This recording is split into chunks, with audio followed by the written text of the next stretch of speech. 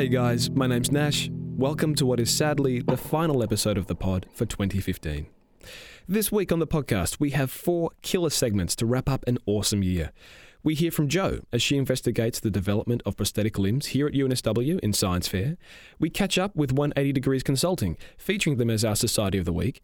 And Patrick relives all the best bits and hears from the people we've helped on PB&J.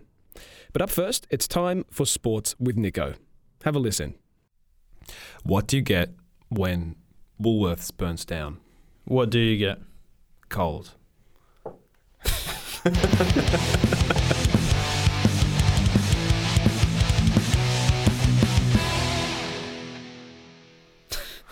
Going down swinging, aren't we, Nash? All right, welcome to Sports with Nico. To my right, we've got our favourite son, Nashville, Tennessee. Good to be here, Nico. Good to be here. Just noticing, no Franco this week. No. Is everything okay between you guys? Yep. Okay. Interesting you say that. It's just that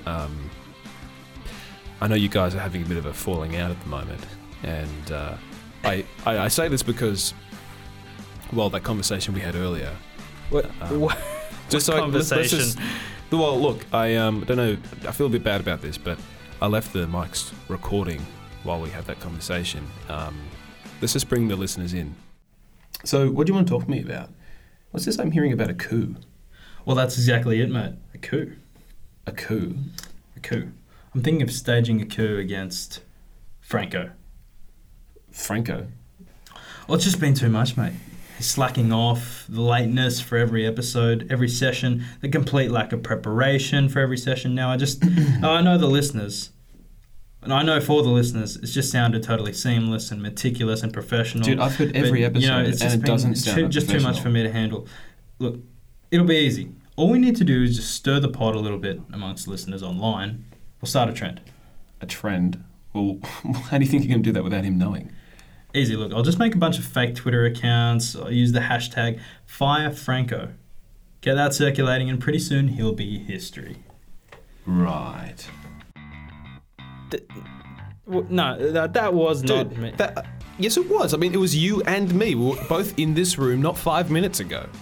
Let's go to a commercial. Dude, we don't have commercials, and you're not getting paid. Is this what this is about? By firing Franco, you think you're going to get paid? He doesn't get paid. I'm the only one who gets paid. If you want to get paid, you have to fire me. Actually, no, don't do that. Exactly. Fire Franco. Anyway, listeners, let's bring it in. Let's start the show true right now.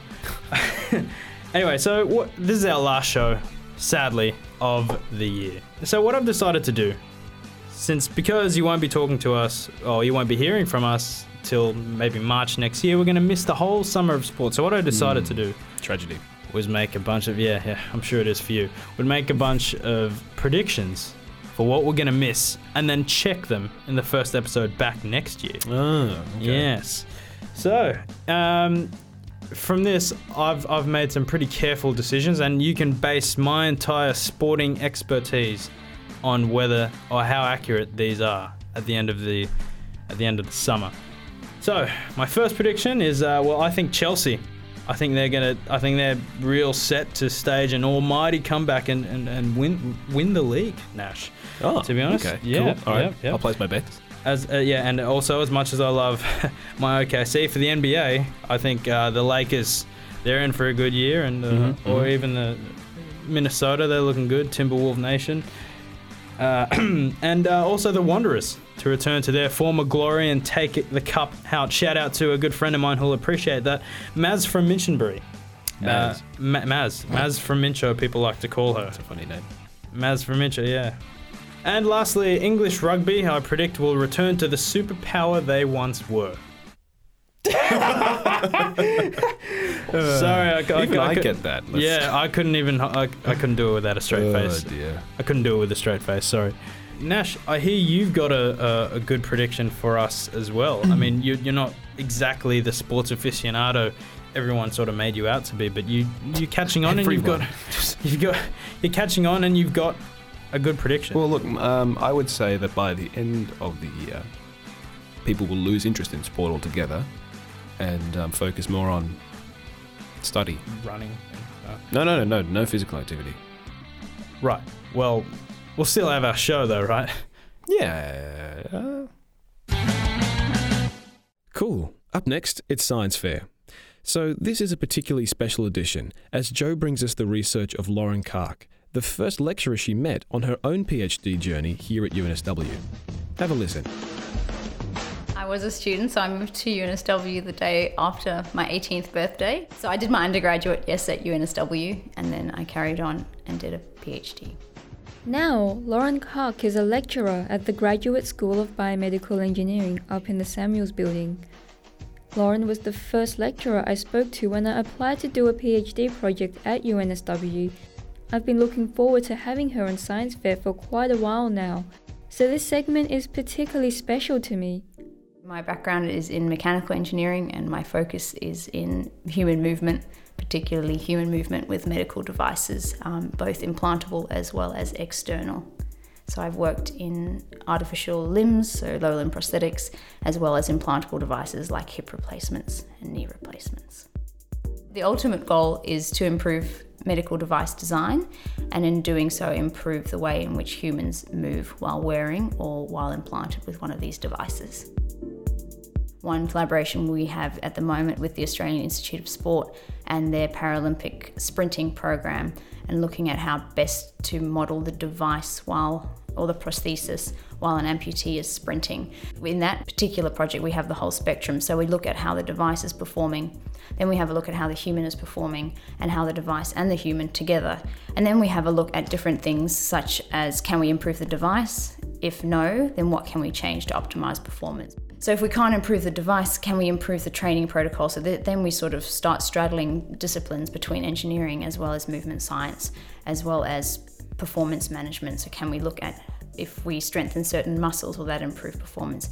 And to do that, we do that through simulation-based methods. So on the computer, we have a little skeleton that we can move, and we can create the prosthesis and all the different muscles used in sprinting, and look at a lot of what-if type simulation. So what if we improved the amount the knee can move, for example? What if we increased the strength of the quadriceps, the thigh muscles? All those sorts of interesting, well, I think they're interesting types of questions that are helpful for performance as well as for coaches in their training.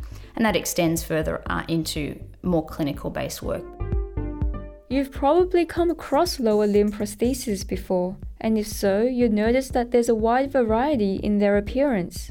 If we continue on the story of the Australian Institute of Sport with the running blades, now these actually don't look like legs. They look like a big J shape, and they're constructed this way for the energetics. So the energy that can be provided as we squash this J shape sort of tries or attempts to match the energy of an able-bodied gait. The sprinting blades are made out of carbon fibre, so similar to aeroplanes, performance cars. And the reason they use carbon fibre is because it can compress and it stores a lot of energy, and it's quite efficient at returning that energy. But there's lots of variations of lower limb prosthetics. Some patients will prefer something that looks or is cosmetically similar to the limb, whereas others prefer something that's more functional. So the appearance of it isn't so important. So there's a large range of options there. So on top of the AIS and clinical research, Lauren also lectures 2 or 3 subjects a semester. And if you ask any of the students who have been in her classes, they will say she's more like a teacher. Anyone who's in the teaching profession will say that there's great satisfaction in teaching, particularly when students achieve certain goals or understand a particularly challenging topic. So that's certainly a highlight every time a student makes progress or has understanding, or indeed goes on to have success. In terms of research, it's a bit of a roller coaster. Highlights are certainly when things work, translation, so making sure that your research doesn't stay just in the research realm, so making sure it goes into clinics or it goes into sport. That's certainly one of the big highlights, seeing your research actually make some difference to certain population groups. And on the side, there's something in the School of Biomedical Engineering that she's really excited about. Last year, we formed the first chapter of Engineering World Health in the Southern Hemisphere. And since then, we've gone from strength to strength, which is really exciting. So some examples of what we've achieved is our design team came third in the World Design Competition, and they designed a low-cost otoscope. So the light that the doctor uses to look into your ear, they designed one that could be manufactured for less than $20 and has multiple colours, and so the colours will illuminate different structures better so that diagnosis is a little bit easier. So that's one big achievement that we're really proud of. The team did really well, especially for a first attempt.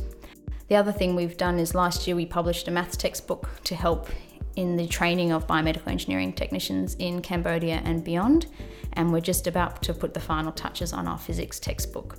So that's really exciting. And then the third is the creation of our Summer Institute. So Engineering World Health was developed to train technicians as well as to repair equipment. So in countries such as Cambodia, for example, they have a lot of equipment donated, but often things break or they don't have the right power point and the equipment is rendered useless because there's no one there that can repair or bring it back into use. So the goal of Engineering World Health is to train people to be able to do that, but also to give students an experience of working in a developing country repairing equipment.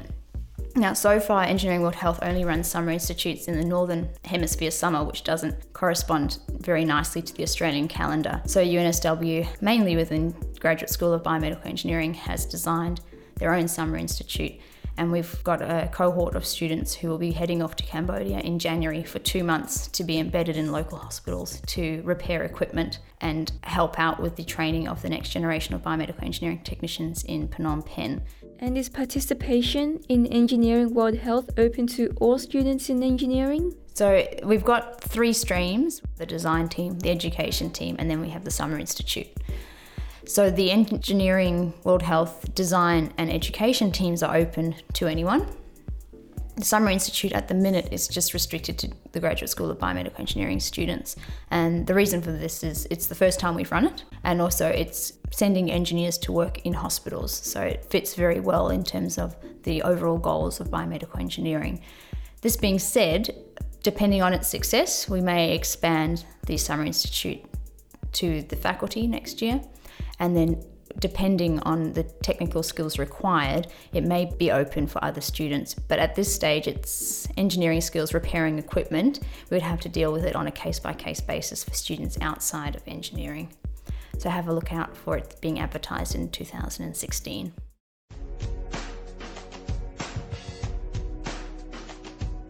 Awesome.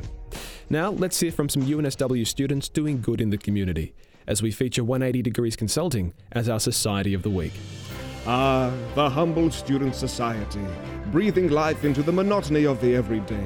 We thank you not only for padding out our resumes, but for the community, the commitment, the barbecues and the beers. Who are these campus kings? Let's find out. Society of the Week! My name is Trisha. I'm the current president of 180 Degrees Consulting UNSW for 2015. So my name is Dayanan and I'm currently the vice president for events and marketing at 180 Degrees Consulting. So 180 is a global student-driven consultancy that aims to create a positive social benefit in the not-for-profit sector. So we work with social enterprises and a lot of not-for-profit charities in the hopes to improve their business operations and their ability to create an impact in the world. So you could be involved in, say, a project for helping improve an organization's social media strategy, or you could be helping them understand how to fundraise better, how to target their donors so that they're getting more donations, or how to improve their programs themselves so that they're making more impact. So there are 3 main ways to join 180 Degrees, and that would be through our Facebook page, so give that a like and send a message, checking us out on OrgSync, so it's always good to sign up there, and also looking at our website, which we contain our application links and all relevant information for prospective students that want to join. So we normally have an application process at the beginning of every semester, and then there's also an interview process that we have.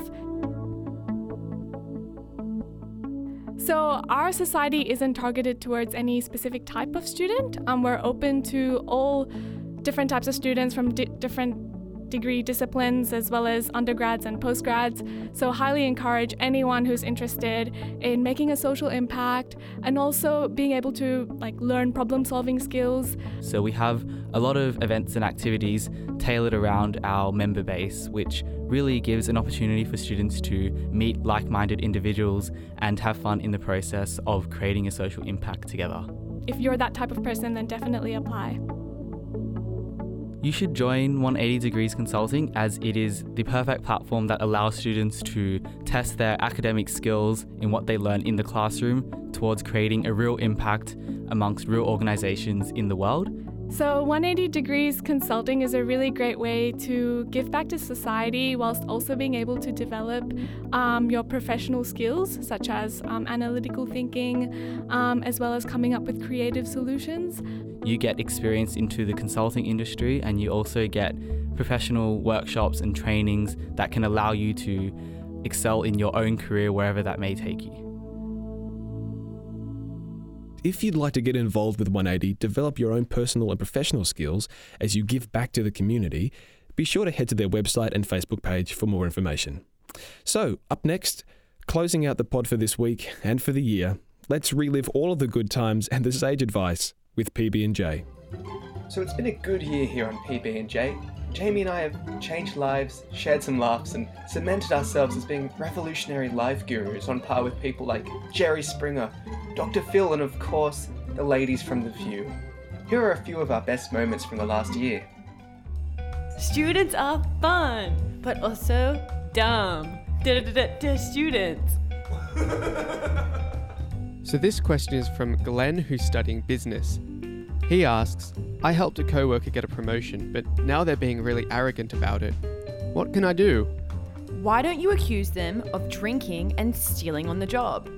They might get fired or even lose their promotion. Then, when they're at their most vulnerable, you take over their position and they'll be left with nothing. Well, nothing but the knowledge that they never should have crossed you to begin with. So, we have an update from Glenn's story. It's actually from the co-worker in question, which is really exciting. They write, Glenn has ruined my life. How do you sleep at night having encouraged him to do something like this? Well, anonymous co-worker, we sleep like babies on a Posturepedic mattress, knowing that you've been given the opportunity to reinvent your career. Best of luck to you, and thanks for getting in touch. So I watched Avengers last night. How was it? I was quite impressed. I didn't think I'd like it as much as I did. I didn't pick you for a comic book movie No, fan. I kind of thought it was a bit dumb, like Thor's like a god, but then there were normal people around and he's not in the heavens. It's Makes perfect sense to me. It doesn't make sense to me. And his hammer, and then someone else picks up the hammer in the movie though. Spoilers. Oh yeah, but hectic times. It was awesome. Now they're going to be the king of where Thor comes from. Westeros. Westeros, that's not where Thor's from. So this next question is from Nicole, who's studying education. She asks, what's some funny things I could name my Wi-Fi? You know what, Jamie? I've got this one. Wu-Tang Land, ASIO surveillance van, Pretty Fly for a Wi-Fi. The Promised Land, JB Wi-Fi, Por K-Fi. Tell my Wi-Fi love her. Tell my Wi-Fi said hello. The Routers of Rohan, Wi-Fi Isengard, Land Down Under. I call my Wi-Fi Mr. Burns. Why? Because my signal strength is excellent. An update from Nicole now. Nicole says, I loved your advice and thought long and hard about it. I finally decided to name my Wi-Fi Nicole's Home Wi-Fi, and people always seem to get a giggle from it. Nicole, that's not even slightly funny, but good effort nonetheless. Listen to you. When it's calling for you, listen to your heart. There's nothing else you can do. I know all the words. Alright, so our last question's from Crystal, and she asks, I'm a poor uni student who's struggling to find a job. How can I make a bit of money on the side? Crystal, do I have the solution for you?